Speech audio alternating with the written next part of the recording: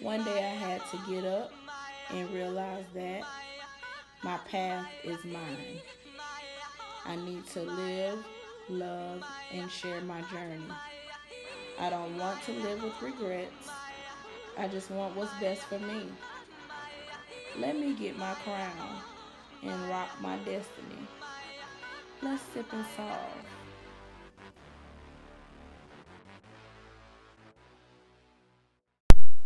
Hello, everyone. I know it's been a while. So much has transpired over the last couple of months since we last spoke to each other. I know the stuff that's going on in the world with the Black Lives Matter movement. The Juneteenth just passed.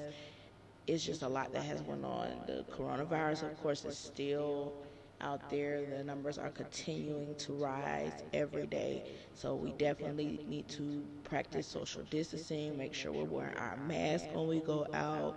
Let's just continue to be safe and continue to just spread the word and spread the knowledge on this new journey with Black Lives Matter and making sure that racism is talked about, it is discussed, and we're trying to figure out ways to kill racism. So we're going to dig into this topic today, and the topic for today is, who are you? So we all know at the time of conception that sperm fertilizes the egg, but not only does DNA play a part in who the child is, the behaviors and other factors, but energy is also an important factor during conception, the pregnancy, and birth. It is important that the mother maintains a healthy energetic force during this time. So, who are you? Do you know your story? What was the relationship like between your parents?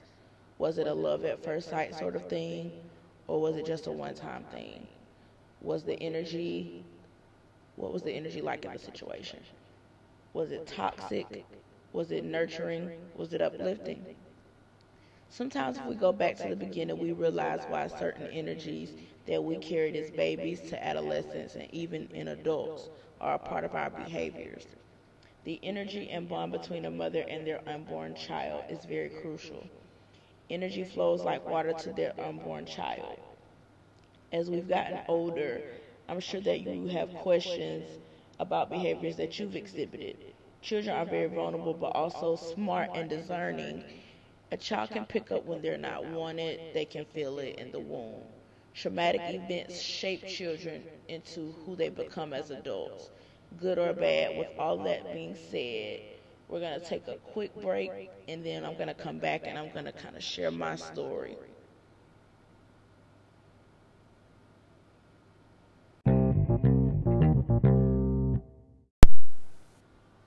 And we're back. So let's dive straight into it. I was born to a single mother, but I was raised by my grandparents. My grandfather, however, wasn't my mom's biological father. He was about to become her stepfather at the time. My grandparents provided a good life for me, and then eventually my little brother 6 years later. My mom was only 18 when she had me, and just like her mother was 18 when she had her. So that's what you call a generational curse right there. In society, I was doomed from the start. No father in sight, and as far as I can remember, I was a well-behaved child. Didn't really give my grandparents a lot of issues, but as I began to get older, I began to wonder where my father was and why wasn't my mother in the home with me. My father was around for the early years of my life and then disappeared until about the time I was 8 years old. And then I would see him every now and then at my aunt's house, but it wasn't a lot of dialogue, it was just very brief. I was never a rebellious child, instead I was very attached. I got attached to people very quick. By the time I got to seventh grade, I kind of let go of the whole daddy thing because it was now a common thing to not have your father in your life, especially in black households. So I wasn't the outsider anymore. But one night, I'm out at American Deli with my godmom and my cousins, and as we're leaving, this guy is walking out with us. And as we get in the car, he asked me, Do I know who he is? And I'm totally confused. And then I ask, are you my cousin? Are you my uncle? And he replies, no, but you'll find out one day. That night didn't really resonate with me at all. So I enter high school, and of course the dating stages come, and ninth grade was the turning point of my life. I was bullied and threatened in school. I wasn't going to class because of the size of my lips. I was accused of being sexually active before I even knew what oral sex was. Very degrading. So 2 months before summer break, my grandmother withdrew me from school. That's when the sneaky side of me sort of woke up. So at 15, that's when my sexuality kicked in because I was looking for that love that I wasn't getting from neither one of my parents. By 16, I started dating. I was attached. I didn't do multiple situations. I was acting like I was already married. Wrong move. By then, I had my first taste of alcohol. Again, I was sneaky. I wasn't wilding out with it. I was the good girl. But it was a void that was there. By this time, I had no contact with my dad. This was during the era of MySpace. So, one day I looked him up and I found him. We would talk, but no visits. 18th birthday rolls around, and guess who comes? My dad. Best night of my life. But the hype was short-lived. I wouldn't see him again until high school graduation. By this time, I'm in a fresh new relationship, but this one was different. He kind of acted like he was my dad. So I'm 19, fresh out of high school, about to enter beauty school. October or November 2011, the guy that I was dating at the time decided to tell me that the guy who I thought was my dad wasn't my dad. A couple of months prior, I started getting random messages from people on Facebook saying that I was a long lost relative. It was just all confusing. So I asked both my mom and my dad. They both denied it. So it was just eating at me.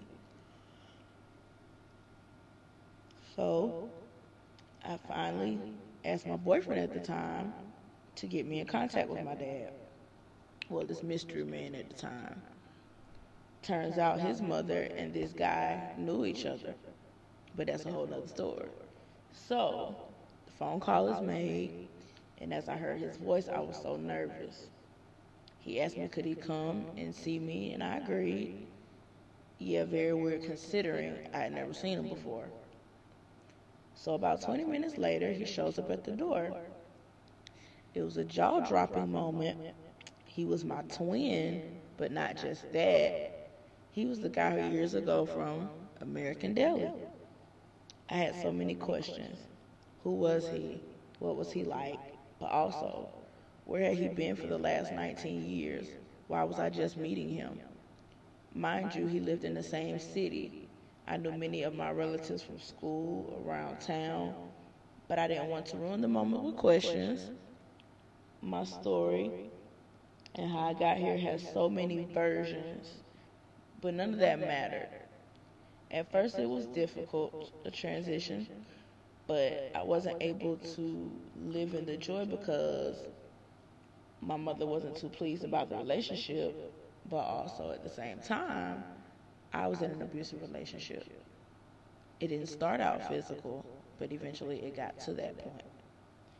As a young woman, I was very confused and trapped. Eventually, my relationship caused issues with my dad and that side of the family, so I would disappear for days and months at a time and wouldn't have any contact with any of them. But my dad was also in and out of jail a lot, so even with the abuse, it was familiar and I knew what it was. I just wanted someone to stay around, no matter the cost. I was very broken. Even though I had men present in my life, some of them weren't always good role models. My parents not being there emotionally led me to have trust issues in all relationships. But I realized that I was a part of a long generational curse of neglect from a parent. But it also taught me about wearing a mask. Both my parents liked to dress to impress, but I think some of it comes from them not wanting to be reminded of what they went through. tune in next week for part 2. You can follow me on Instagram at _SaveMyYoni, at Sip and Solve Pod. And you can also like us on Facebook at Sip and Solve TV. Until next time, you need you.